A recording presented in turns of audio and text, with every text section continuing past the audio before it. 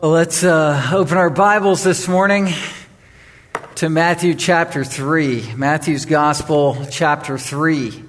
It's nice to be breaking ground and getting some headway into this great text about our Lord Christ, who is King.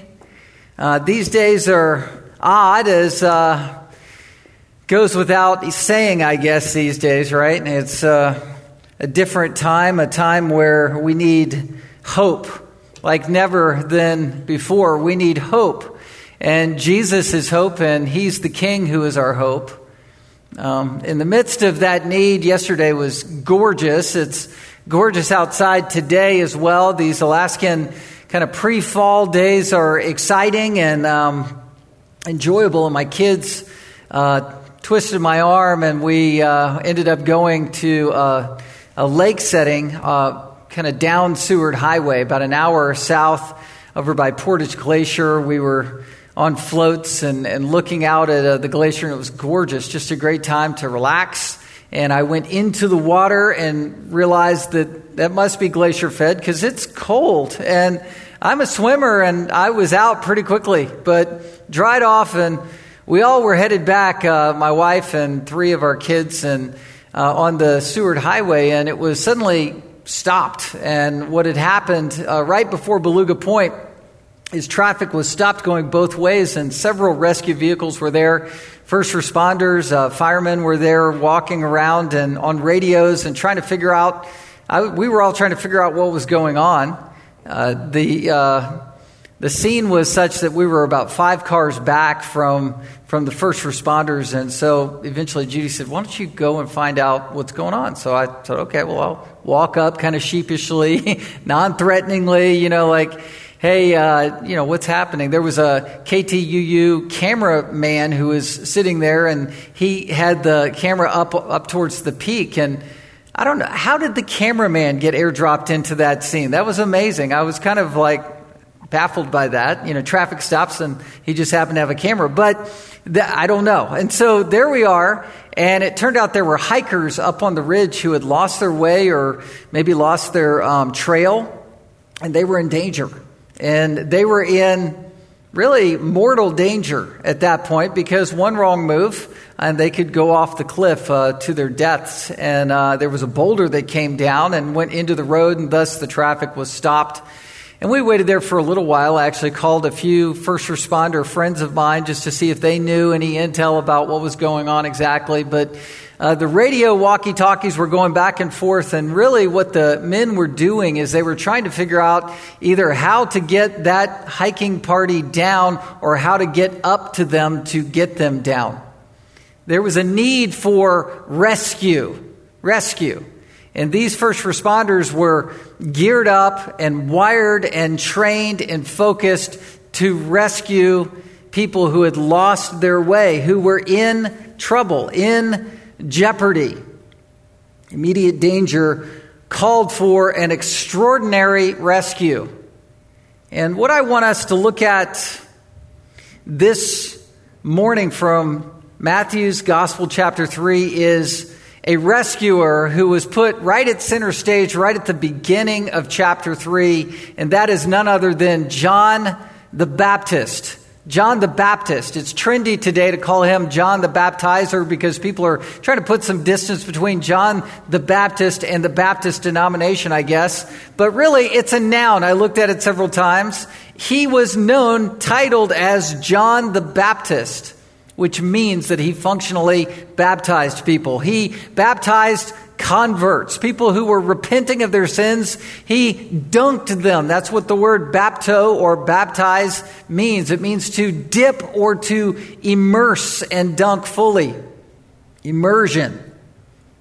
And so Matthew's first responder here is John the Baptist. You can read with me in verse 1. In those days, John the Baptist came preaching in the wilderness of Judea, "Repent, for the kingdom of heaven is at hand." Here, stop there. John the Baptist was a baptizer. He was unorthodox. He was a wilderness preacher who leapt on the scene. Just as a baby in his mother Elizabeth's womb, as he leapt with the sound of Mary's voice, Elizabeth's cousin, the mother of the Lord Jesus, when she had conceived by the Holy Spirit, when she came and engaged her cousin, Elizabeth, John the Baptist leapt in the womb. Well, where's he been? Well, he's been off the grid, in the wilderness, by the southern region of the Dead Sea. Training in formal education? Not really. He was raised by his dad, Zechariah, who was a priest. He left the priesthood. He exchanged robes for the Nazirite vow, having his hair grow long, putting on ancient Gore-Tex material, which is camel's fur, girded with a leather belt, eating locusts and honey. Locusts, why? Because high in protein, so he has a lot of energy to preach. And then eating honey, which is from the sap of the bark, which was plentiful in that area, so he had the carbohydrates to preach. He was excited. He was energized. And he had a message from the Lord. John the Baptist, this person who was equipped, outfitted, just like the first responders I saw yesterday. John the Baptist was a responder, a rescuer, someone seeing people in need on the scene, preaching the word of God. His bullhorn was the message in a single word, beginning at verse 2, for everyone to what? Repent. To repent. This is not the modern pulpit's message. This is an ancient message. It's the preacher's passion to warn, to say something is not right. Something needs to change. Something is wrong. Something is going very wrong. You are on the precipice, on a cliff, headed towards disaster. Not mortal disaster, but not physical disaster, but eternal disaster. You're headed to hell lest you repent.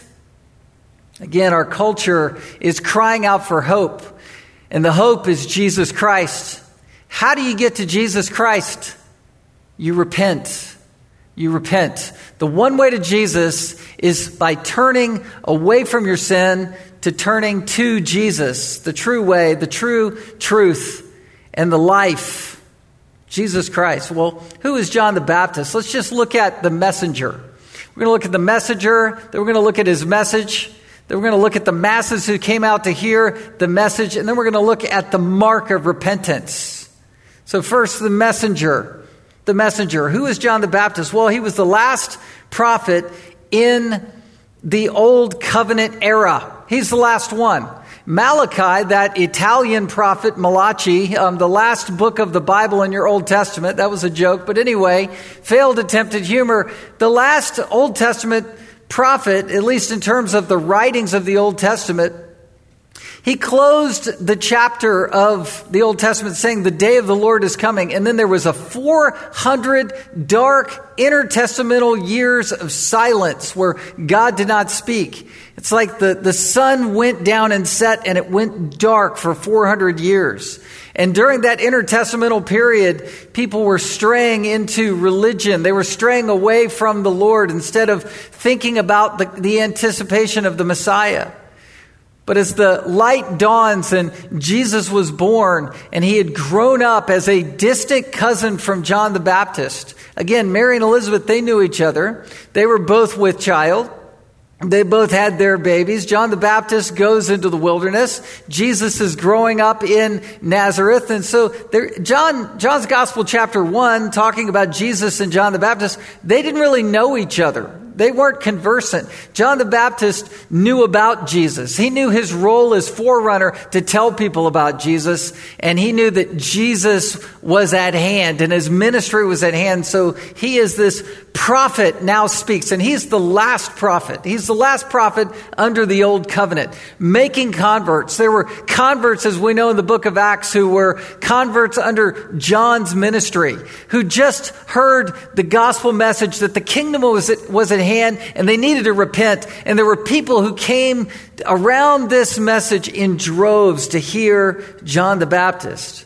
Well, going back to the last prophetic book of the Bible, Malachi chapter 4, verses 1 and following, speak actually of the coming of John the Baptist and the coming of the Lord. It says, "For behold, the day of the Lord is coming, burning like an oven, when all the arrogant and all the evildoers will be stubble. The day of the Lord is coming, shall set them ablaze, says the Lord of hosts, so that it will leave them neither root nor branch. But for you who fear my name," this is the crux of the message here, "for you who fear my name, the Son of Righteousness shall rise with healing in its wings.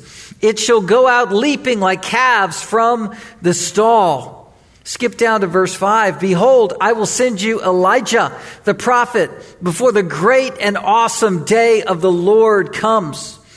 Notice the grace in verse 5. The day of the Lord is coming. Listen, be not deceived.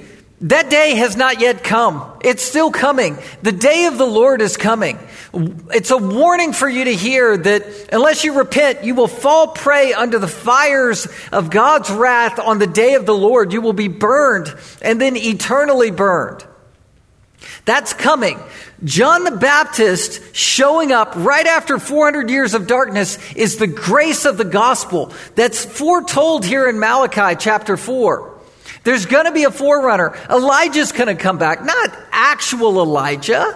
The last time we see him is at the Mount of Transfiguration. You have Moses and Elijah that are worshiping the Lord Jesus, who is on full display in brilliance and effulgent glory with Peter, James, and John. That's Elijah. John the Baptist comes back in the spirit of Elijah. Not everyone understood this. Not everybody made the connection. But for sure, that's who John the Baptist is. And it says in verse 6, "He will turn the hearts of fathers to their children and the hearts of children to their fathers, lest I come and strike the land with a decree of utter destruction." Turning, that's the word for repent. In Hebrew, shuv, it's to turn, it's to do a 180. You go in one direction and then you go in the other direction. You go in the direction of the Lord. You follow him, heart, mind, soul, full of affection and a complete transformed life. That's a Christian who then is set apart from, protected from, shielded from the wrath of God that is to come. If you were to look one chapter earlier in Malachi chapter 3, you see very precise prophecy about this one who would be John the Baptist. It says, "Behold, I send my messenger, and he will prepare the way for me." John the Baptist is preparing the way for the Lord, for Yahweh. "And the Lord whom you seek will suddenly come to his temple."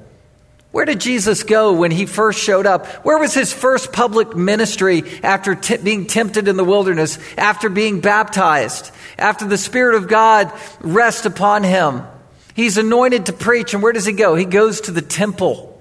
He upends the tables. He clears it out. Why? Why does he go there? Because he's calling out false religion. He's calling out where the children of God had trended to in those 400 years of darkness. He's saying, "I am the light of the world. I'm it. I'm the Messiah, and I have dawned and I have come." Well, this is very precise prophecy, hundreds and hundreds of years before it happened. Jesus is the Lord. The messenger is the one who prepared the way for the Lord. And the Lord came, and he came to his temple. The messenger of the covenant, in whom you delight. "Behold, he is coming, says the Lord of hosts." John was the messenger.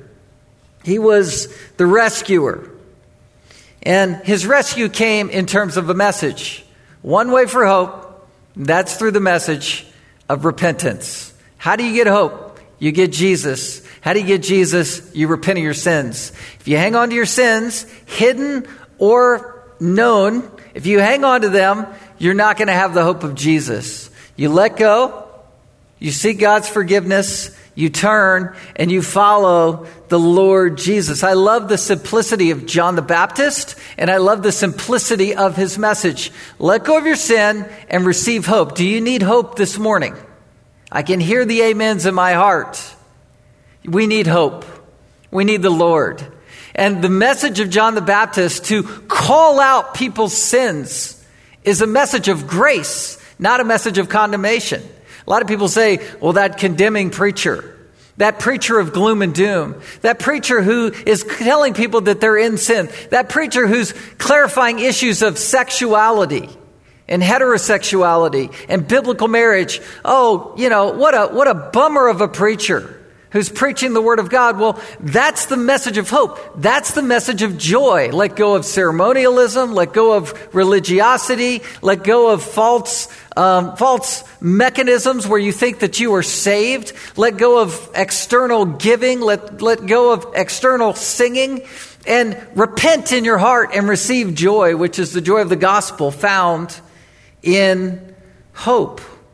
John the Baptist is mentioned in all four Gospels. I looked at all accounts, Matthew, Mark, Luke, and John's Gospel. They all speak of John the Baptist. And yet John the Baptist was known for his humility. He was known for his self-effacement. He was known as someone who would preach, Christ must increase and he must decrease. It's the humble ones that often get put at center stage because they're just vessels. They're just ministers. They're just truth givers. They're not looking for the praise of man. In Mark's Gospel, chapter 1, verse 7, it says, he preached, saying, after me comes he who is mightier than I.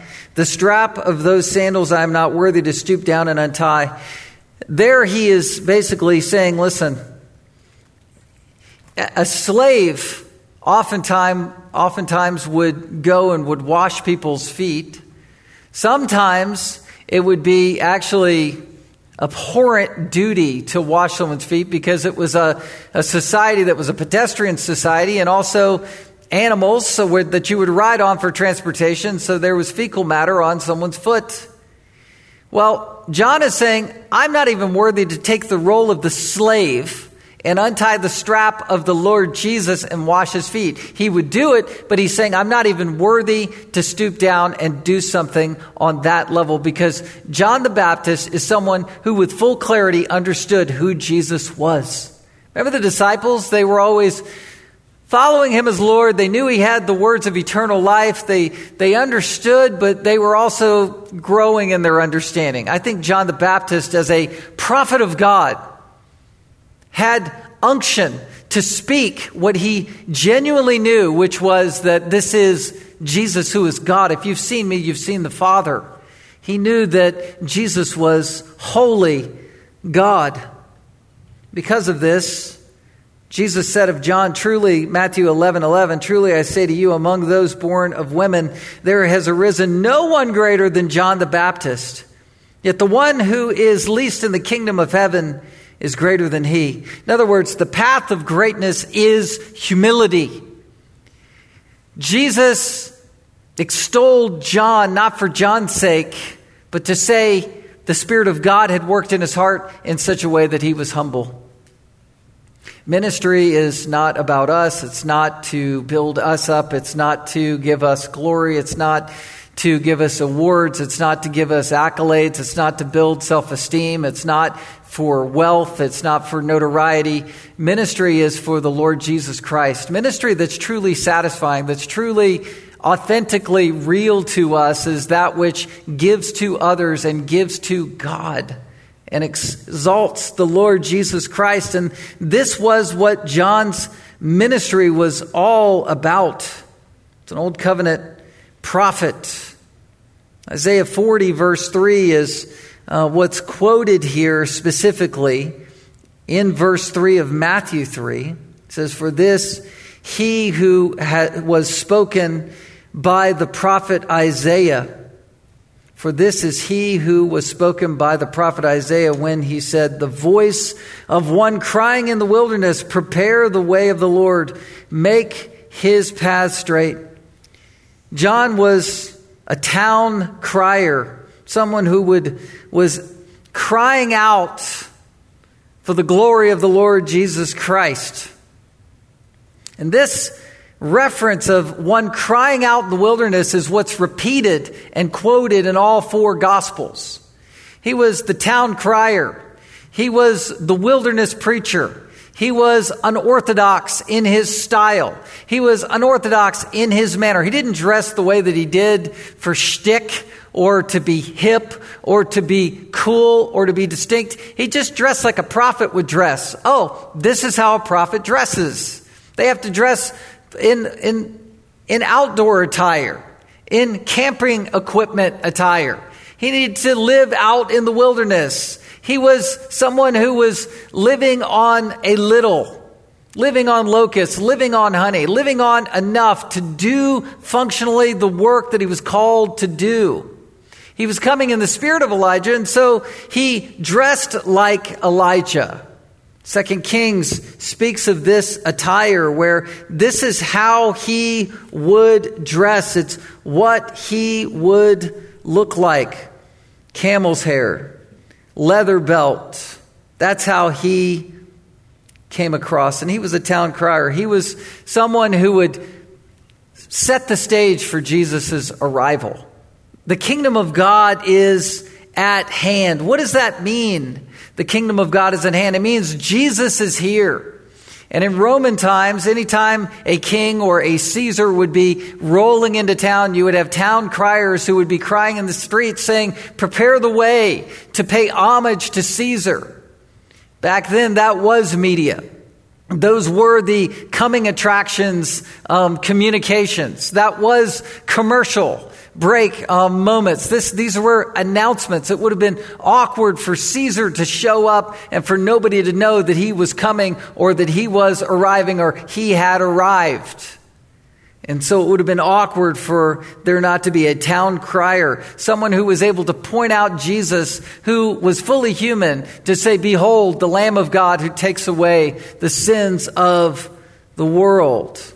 Luke's gospel further explains this and expresses this through a broader quote from Isaiah's passage. It says in Luke 3, 5 and 6, quoting Isaiah, "Every valley shall be filled, and every mountain and hill shall be made low, and the crooked shall become straight, and rough places shall become level ways, and all flesh shall see the salvation of God."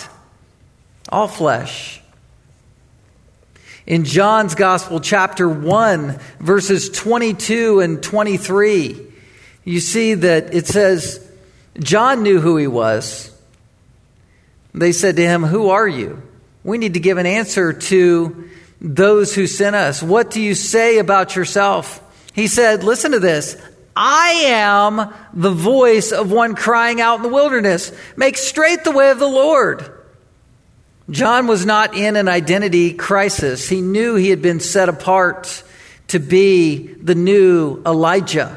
People were confused by that. Remember Jesus dying on the cross when he said, "Eloi, Eloi, lama sabachthani?" And they were saying, is he calling upon the spirit of Elijah? Is he calling for Elijah to return? No, John the Baptist came and fulfilled that prophecy. Always knew who he was. Luke's Gospel, chapter 1, verses 13 and through 17 speak of John's arrival on earth as a newborn. It says, "But the angel said to him, 'Do not be afraid, Zechariah,'" that's John's father, "for your prayer has been heard, and your wife Elizabeth will bear you a son, and you shall call his name John. And you will have joy and gladness, and many shall rejoice at his birth. For he will be great before the Lord, and he must not drink wine or strong drink, and he will be filled with the Holy Spirit even from his mother's womb." Stop there. He was to take the Nazirite vow, which was to abstain from all alcohol, to let his hair grow. He was to be this prophet. And he will turn many of the children of Israel to the Lord their God. And he will go before him in the spirit and power of Elijah to turn the hearts of the fathers to the children and the disobedient to the wisdom of the just, to make ready for the Lord a people prepared. John came in the spirit of Elijah. Elijah was a Tishbite. 2 Kings 1:8 says he wore a garment of hair, a belt of leather about his waist. It's Elijah the Tishbite. John said, "I'm going to be that fulfillment of that prophecy." It was designated by the Lord for this to happen. He was rugged. He was radical. And he was a first responder to people's need and needs. How is your need met? It's met by hearing this message. Be warned. You must repent. You must repent. Repentance is what gives you Jesus, and Jesus is what gives you hope. Just let's talk for a minute. Do you need hope? How do you feel in your hearts these days? How do you feel towards your fellow man, your fellow woman on the street? Are you patient? Are you kind? Are you gentle? Do you want to serve others? Do you have a heart to give? Do you have a heart of humility? Do you see a future in front of you that you're smiling towards, that you're excited about, that you're anticipating? What will the future look like for your children? What will the future look like for your grandchildren? What will our government be post-November? Are you filled with hope? Well, perhaps your hope and hopelessness shouldn't be measured in terms of these circumstances. Our hope and hopelessness should be measured in terms of our clarity of the Lord Jesus Christ. Our lens or our windshield gets fogged real quickly with the sins that we're hiding or holding on to. Repent, let go of them, and embrace and see the Lord Jesus Christ over all circumstances, over sickness, over rules, over regulations, over people's attitudes, over dynamics, over how the bills are going to be paid. All these things should be subsumed under the lordship of Jesus Christ, and you cannot see clearly unless you let go of your sins. Repentance is what gives hope, and hope is only found in Jesus. John the Baptist was humble enough to give this message. You need to be humble enough to give this message. Boldness, flying in the face of hopelessness, comes from humility. John the Baptist was humble enough to preach boldly at all cost. And ultimately, John the Baptist, as you know, and we'll find the story in Matthew's Gospel, chapter 11, he ultimately is beheaded for his boldness. He flies in the face of Herod. He's willing to say to Herod Antipas that he was in sin for marrying Herodias. And Herodias, who was his half-sister. An incestuous marriage, which was wrong. She was married to Herod, or not Herod, but Philip I, his brother. So it was his sister-in-law, I should say. It was wrong. It was sin. And John the Baptist was willing to call it out at all costs, to be put in prison for that message, to be done in boldness, but humility. A lot of times people think that humility is a personality. Oh, that person is so meek and mild. That person is very quiet.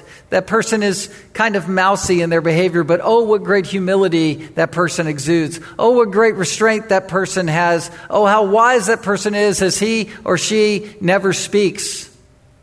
But by the contrary, a person who speaks boldly for Christ, you don't need to be belligerent. You don't need to do it rudely. You don't need to do it unwisely. You don't need to do it uncarefully or unskillfully.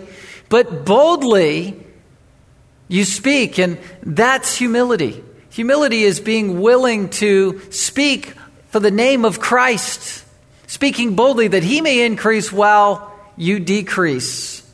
And I'll tell you what, when it's done right, with a groundwork of humility where you're being bold for the faith, that's living. That's living. That's where you are enjoying the Lord Jesus Christ, where you speak for his fame, for his glory, in view of your own self-deprecation. Well, that's the messenger. Let's look quickly at the message. What did he say? Beginning in verse 1 again, in those days, that phrase is a loose expression for the Old Testament. Genesis 38:1, Exodus 2:11, 23, and Isaiah 38:1 all say this phrase that Matthew repeats, picking up from the Old Testament.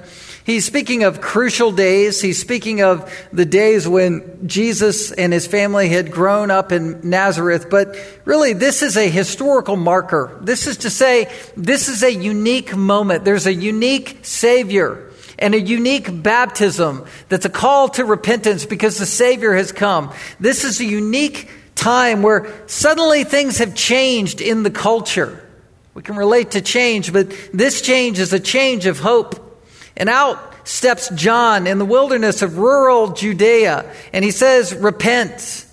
This is the crux of the message, metanoia, which means to literally change your mind, change your thinking about what's going on. Think differently about the circumstances. One of the most beautiful realities of the Christian life is we are not bound to the ups and downs and highs and lows and various ways that circumstances suddenly change. We have the Lord Jesus Christ, and it calls us, this message calls us to change our thinking about our circumstances in view of the Lord Jesus Christ. We're called to stop and turn around and restart. True repentance is different than just thinking. It's thinking differently and then having a transformed life based on what the Spirit of God does in your heart as you think differently. Remember the prodigal son who he took his father's inheritance early, said, I want to cash it out now.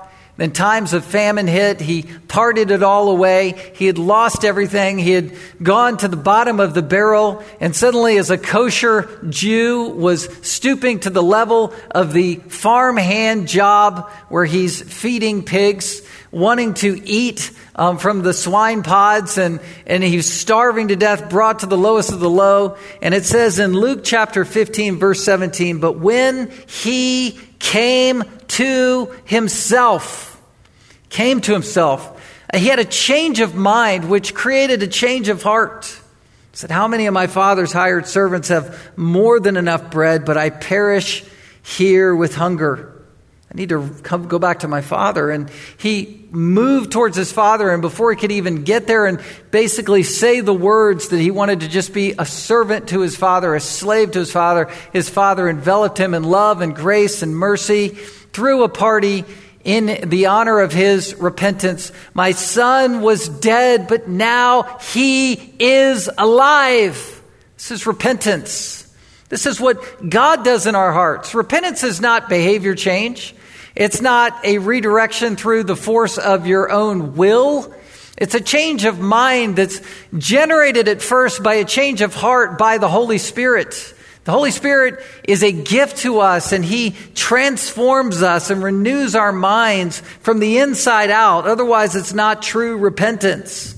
It's a gift. In 2 Timothy 2, verse 25, Paul tells Timothy to correct his opponents, to gently move towards your enemies with gentleness. Why? Because it says God may perhaps grant or gift them repentance, leading to the knowledge of the truth. Be gentle. Use the word of God. Why? So that we can set the conditions for God to transform someone's heart from the inside out, and it's a gift. Anytime you repent, it's a gift. Anytime you're sitting with someone where they're repenting, where they're beginning to confess their sins out loud and say more than is being asked of them to be said, where they're confessing their sins. You know, in James 5, let the elders lay hands on the one who is sick, the one who is in need. And in that moment, they're confessing their sins. They're telling their what they are sad over. They're releasing their inner sins to the public. When someone is doing that, you are in the midst or the presence of God's Holy Spirit work of repentance in the heart of a person, a believer. Repentance is profound. Repentance is amazing. Repentance is freeing. If you've ever needed to repent to someone because you've sinned against them, you know that gnawing guilt that's inside of you, that you need to make something right, where you leave your gift at the altar and you rush to them. But if you've repented already in your heart, then you're rushing to them with joy, not fear, right? But if you are still holding on to your sins and you still don't think you totally need to get that right, but you go to them, it's awkward and difficult and a strained conversation where you're hoping that they'll give a little and you'll give a little. A truly repentant person sees their sin and is saying, this is what I've done. No matter what you've done or what you might think you've done, this is what I've done. Please forgive me. I'm repenting. I'm owning it all. I see the log in my own eye and I'm not looking at the splinter. That's repentance. Remember the storyline of the church in Corinth where Paul had written the first letter. That's our first letter of 1 Corinthians, and undoubtedly wrote a middle letter that we do not have in our Bibles. But it was called the severe letter historically. And it was a strong letter that Paul in 2 Corinthians 7 was alluding to, where he's saying, I was sad to have sent you that letter, but really I wasn't sad. He was sad because it hurt them, because he was confronting them about their immorality. He was confronting them about their false teaching. He was confronting them, no doubt, about their misrepresentation and false representation of Paul, saying he wasn't a true apostle.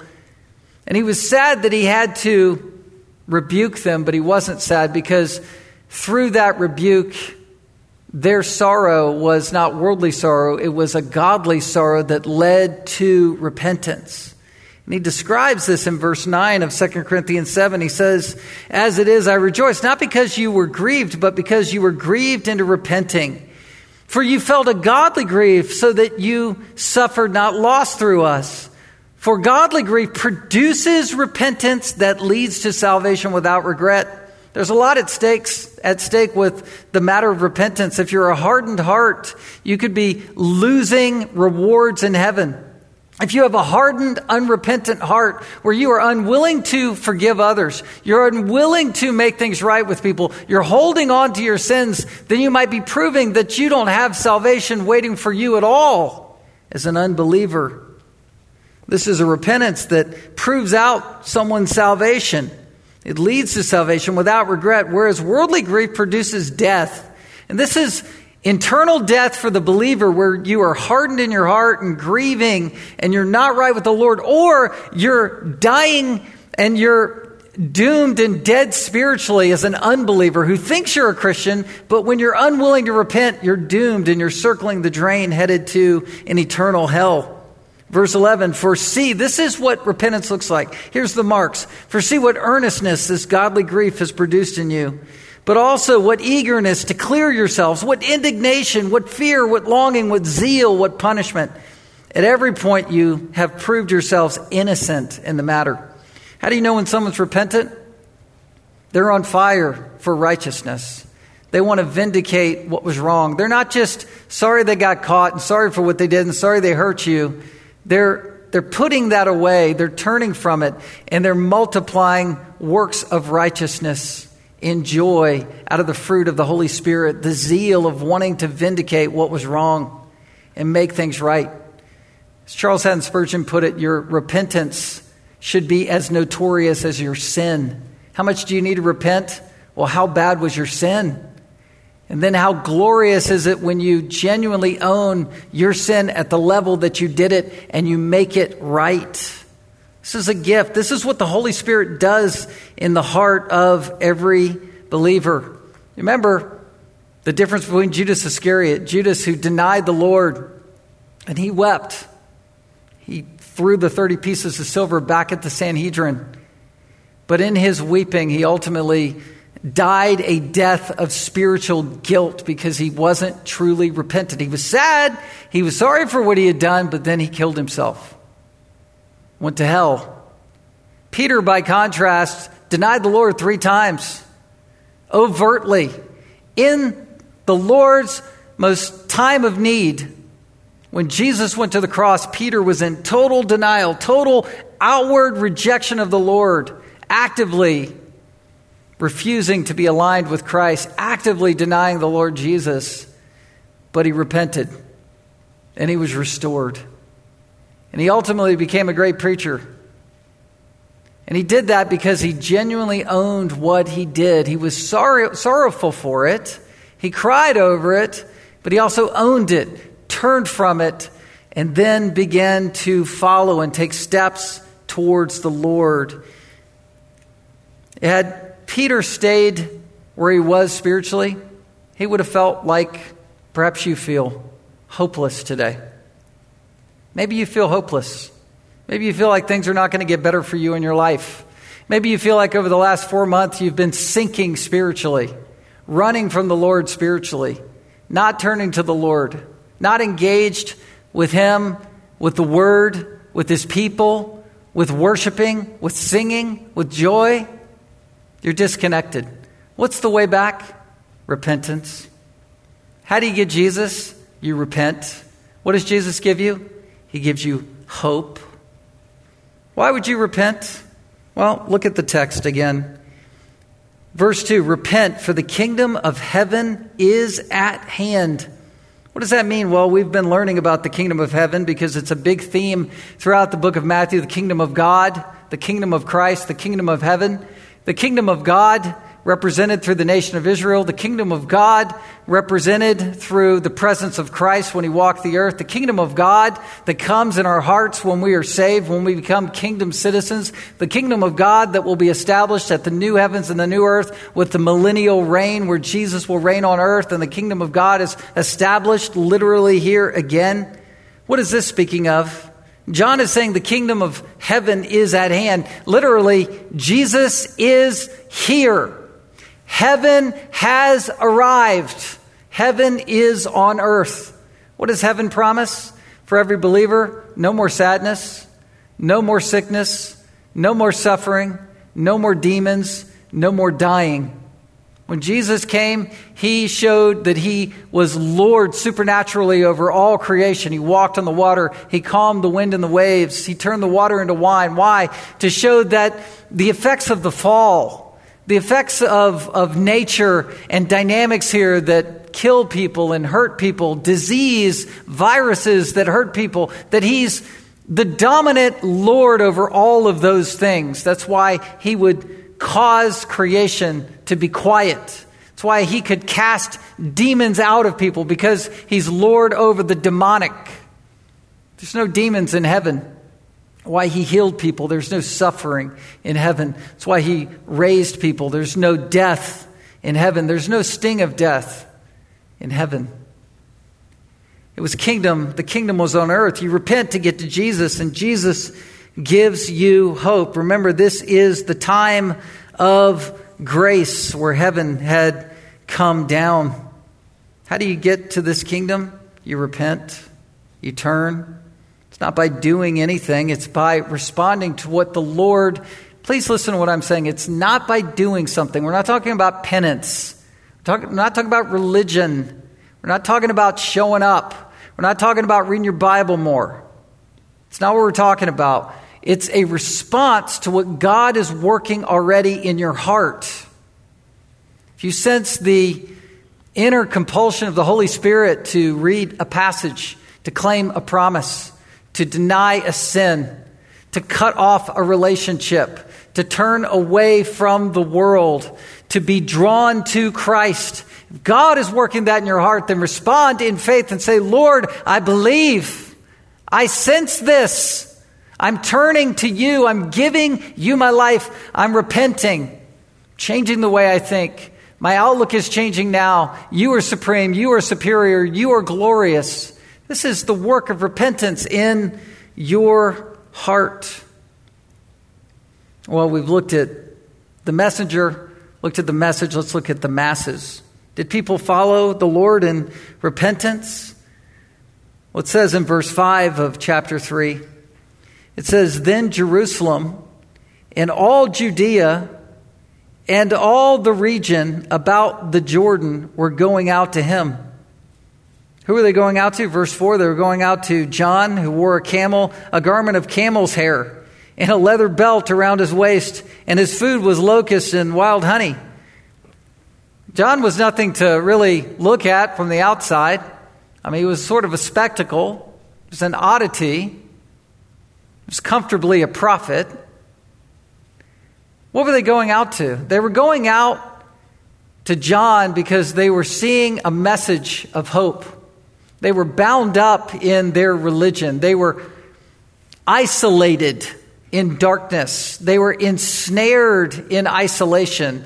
They were bound up in false hope. They wanted to go out to someone who had rebelled against ceremonialism, someone who had rebelled against sacramentalism, someone who had rebelled against a deadening external religion. They were going out to someone who was in a survival mode, eating off of the land, someone who was crashing through Jewish traditionalism. Baptism was an act that was unique to John. You had ceremonial washings that would take place in the temple, but there were no baptistries, not for converts. You would have Gentile converts who would be proselytized into the Jewish faith, and that they were baptized there. But baptism was, in essence, a new and unique thing for all these people to be coming out to. And who came out? All of Jerusalem. Look at the expansive language here. Jerusalem, all Judea, the greater region, not just the city folk, but the rural country folk came out as well. All the region about the Jordan were going out to him. People in droves coming out to be immersed, coming out to show by faith through a full baptism, going under the water, that they were truly converted from the inside out. They were owning their sins, dunking the whole self. We're going to go back to that next week. So we're going to contrast the true repentance and a true baptism versus what the Pharisees and Sadducees were wanting. But before we end our time in our text, look at verse 6. This is the final point. We've seen the messenger, the message, the message, and now the mark, the true mark of repentance. It's at the end of verse 6. And they were baptized by him in the river Jordan, confessing their sins. They were in the river Jordan, which was a rushing river, so they probably would be in a tributary area. And as they would walk into that area, where it was probably quiet enough for people to hear voices, they were outwardly confessing their sins. The word confession is homologeo. It means to say the same thing that God already knows is going on in your heart. Out of the heart, the mouth speaks, the Bible says. Out of the heart, the mouth speaks. So, in other words, you're speaking what's really going on inside when you're confessing. God knows. God sees in your heart. He knows your life. So when you say the same thing that he already knows, you're basically just making it right with him. Just like a child who has sinned, the parent knows he or she has sinned, but things aren't right relationally. That child is still your child, but things aren't right until there is a confession. That speaks of the language of 1 John 1:9. If we confess our sins, he is faithful and just to forgive us our sins and cleanse us from all unrighteousness. We're making things right with God. Well, these who were coming to John the Baptist were making things right for the first time. This was a baptism of repentance for salvation and for life in the first place. There's a lot of passages that speak of the heart condition that is solved through confession. Matthew 12:34, the brood of vipers. How can you speak good when you are evil? For out of the abundance of the heart, the mouth speaks. Proverbs 4:23, keep your heart with all vigilance, for from it flow the springs of life. Proverbs 10:11, the mouth of the righteous is a fountain of life, but the mouth of the wicked conceals violence. Here in verse 6, it's a middle use of homologeo, which speaks of people really wrestling with what's going on inside of them. They were confessing these things. Listen, here's the key. I'm going to just go home with this idea. If you cover your sins with religion, if you cover your hidden sins with this external smile on your face, but you're nursing something inside, you are not free. And ultimately, even at the day of judgment, God will uncover what you've covered. But the reverse is true. Proverbs 28:13, whoever conceals his transgressions will not prosper, but he who confesses and forsakes them will obtain mercy. If you cover, God will uncover. If you uncover, guess what God will do? He'll cover it with grace. That's what he did for David. Psalm 32:5, I acknowledge my sin to you, and I did not cover my iniquity. I said, I will confess my transgressions to the Lord, and you forgave the iniquity of my sin. We need rescue. We need hope. How do you get hope? You have to repent. If you repent, what do you get? You get Jesus. What do you have? When you have Jesus, you have hope. Do you need hope? Repent. Embrace Jesus.